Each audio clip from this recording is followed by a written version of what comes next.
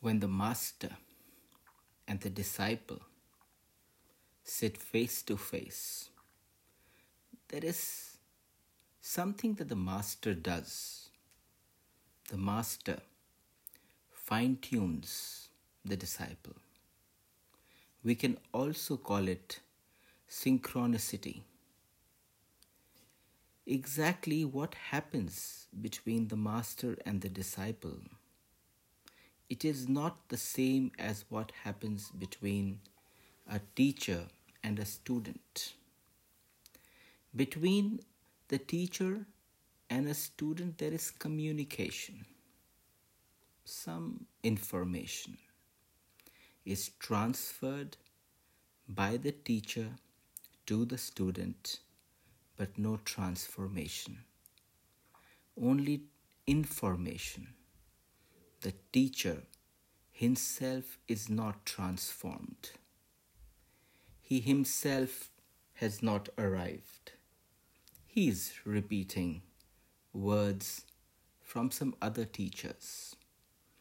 He may be even repeating words from other masters, but he has not known himself. His words are borrowed. He may be very scholarly. He may be very well informed, but that is not the real thing. Information is not the real thing. It is the transformation.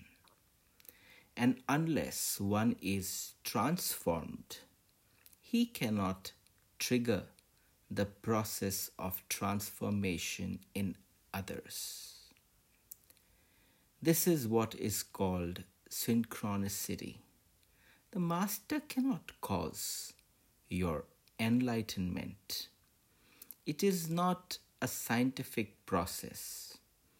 It is far more poetic. It is not a law, like the law of cause and effect. It is far more liquid, far more loose, far more flexible. The master cannot cause enlightenment to happen in you, but he can trigger, he can fine-tune the process. And that too only if you allow, not against your will, because nothing can be done to you unless you are totally receptive. This can only happen in a love affair. Between the teacher and the student, there is a kind of a business deal. Between the master and the disciple, there is a love affair. The disciple surrenders, and that is the meaning of sitting down. He is surrendering. He has surrendered. He has put his ego aside. He simply opens in a tremendous trust. Of course, doubt will hinder the process, but doubt is perfectly good when you are collecting information. The more you doubt, the more information will be able to be collected by you, because each doubt will create questions in you, and questions are needed to find the answers. But each answer will be doubted again in its own turn, creating more questions and so on. But with the master, the doubt is a hindrance. It is not of asking a question, it is a quest of the soul. It is an inquiry of the heart. It is not an intellectual curiosity. It is not curiosity. It is far more important. It is a question of life and death. When one is tired of all questions and of all answers, when one is fed up with all philosophies, only when one comes to a master, when one has accumulated much information and still remains ignorant, and all that information does not create any light within his soul, then he or she comes to the Master to sit by his side, to sing the song, to dance, to just fine-tune themselves. There are no questions anymore. He knows now one thing, that all questions are futile.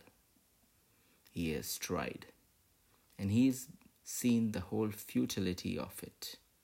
Now he sits in silence, open, available, receptive, like a womb.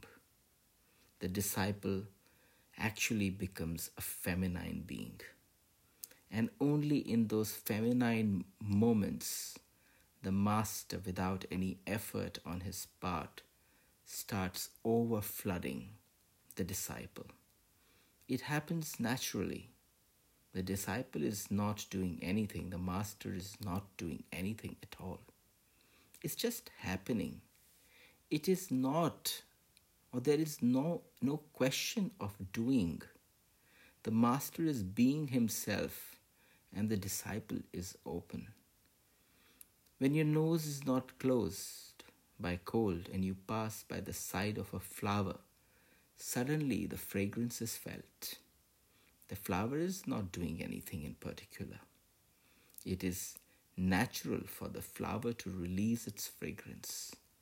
If you are open, you will receive it. So the word Upanishad means coming to the Master. And one comes to the Master only when one is tired of the teachers, tired of the teachings, tired of the dogmas, creed, philosophies, theologies, religions. Then only does one comes to the Master. And the way to come to the Master is surrender. Not that your being is surrender. Only the ego, the false idea that you have created about yourself comes and surrenders.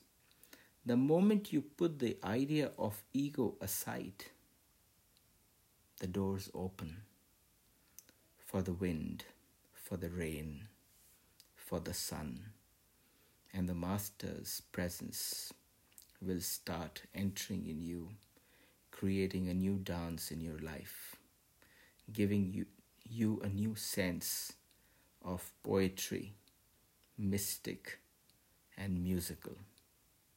This is synchronicity. The Master is beating in a certain rhythm. He's dancing on a certain plane. And if you're ready, the same dance starts happening in you. In the beginning, only a bit, but that's enough. That little bit is enough. In the beginning, only dewdrops, but soon the entire thing becomes oceanic. You become what you have always wanted to become.